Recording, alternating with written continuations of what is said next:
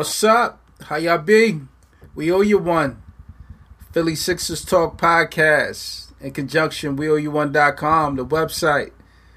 It's another one, episode 6. So without any other further ado, let's get it in. What we talking about today?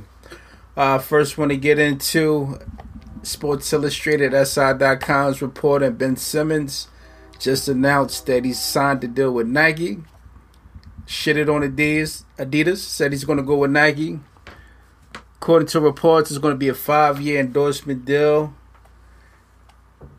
And actually, Nike gave less money than Adidas. So that's something to think about. He actually took less bread to go with Nike than rather run with Adidas. So maybe there's more money on the back end. I'm not sure what's the science on that, but basically Adidas offered $10 million, $2 million sign-up bonus, and a number of on-court incentives. Nike offered 7.5 with less incentives. However, Ben Simmons' agent heavily represents a lot of dudes in the league that's signed by Nike, so I guess that was the clincher. Dude, his agent had a relationship with Nike, and that's what sealed the deal. He probably talked them into Nike rather than Adidas. Who knows? Maybe the agent got a little back end money from Nike. Hey, I'm not, I ain't starting no conspiracies or collusions or whatever the word is, but I don't know. Sound a little suspect. What you think, 19-year-old kid? Nike is the number one sports brand sneak in the world. His heart probably was with running with Nike regardless. So, we grabbed Ben Simmons' number 1 pick. Hopefully this guy turns out to be all he can be. We'll have the next LeBron, Michael Jordan type sneaker dude monster on our hands with the Sixers.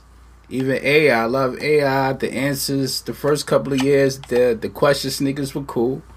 They started to tell off at the end of his career, but the first 2 years, the AI sneaker, the question was pretty hot. So maybe we'll return back to those days where a dude representing our squad has the hottest number 1 shoe in the league, if everything turns out right. So, good luck with Ben Simmons with that. Hopefully, he gets with Nike, they bring him a hot shoe. Nothing corny. Nothing trifling looking. Something people can rock. We off to the races with that. Also, another note, not sure y'all heard, assistant coach with the Sixers, Sean Rooks, passed away, dead at 46. Just happened a couple of days ago. Actually, I believe yesterday. I got alerts to my phone yesterday that went down. Actually, I didn't even, be honest with you, I didn't know he was an assistant coach with us. I know he used to play in the league. I do remember his name from the league. Report says he had about a 12-year career in the NBA. Selected the second round in 1992 by the Dallas Mavs. Career averages was about 6 points a game, 749 games. He actually worked 2 years with Bret Brown in the Sixers. I had no idea dude was working with us as an assistant coach, but that's kind of fucked up. Sorry to hear that. Condolences to the fam and all that. Believe the Sixers sent out a press statement, and also Bret Brown has sent out a personal statement as well regarding Rooks. So again, sorry to hear that. Dude passed away. Rest in peace and all those good things. Let's see here. Speaking of Bret Brown, he's actually out of the country. He's in Istanbul, Turkey. And if he's there, you know what he's probably doing. Yeah. He's trying to recruit this dickhead Saric to come finally play for the Sixers and the NBA. Like, I never heard of this, a guy that just doesn't want to play in the NBA, but he's overseas in Turkey, so obviously he's in Saric's ear trying to get this dude to stop bullshitting, get over here and play, and, make this money, get this notoriety in the NBA. Again, I don't know how you have to twist somebody's arm to do that, but hey, that's what he's doing right now. Hopefully he can get it done. People that's not familiar with Dario Saric, he's a kid out of Croatia, playing in their professional league the last few years. Sam Hinkie grabbed him a couple of years ago with the number 10 pick. Well, actually, with our number 10 pick, we drafted Alfred Payton, the guard out of Orlando Magic, and we traded him to Orlando, and they grabbed Saric. So we did a flip-flop that year. I forgot about that. We did a flip-flop with Orlando to actually get the rights for Saric. So, man, I don't know what to say. They say he's a good player. Hopefully he'll get his ass over here and run with us, and that'll make us that much more better and closer to the playoffs. They're saying this in the National League over there, he got an average of about 18 points and 9 boards since he's been playing. I believe he's playing 3 seasons over there right now. So if he can really play, and 40% from the 3-point line. So hopefully, man, get your ass over here, Saric, so we can see what you can do, man. Come on, stop playing. See what we got next. We got Okafor and Jeremy Grant selected for the U.S. Select Team.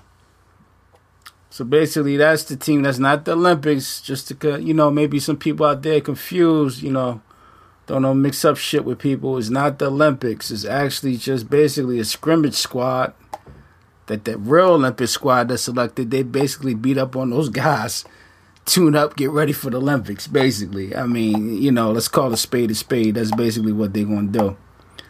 Let's see here. They got about 25 guys that make up this roster.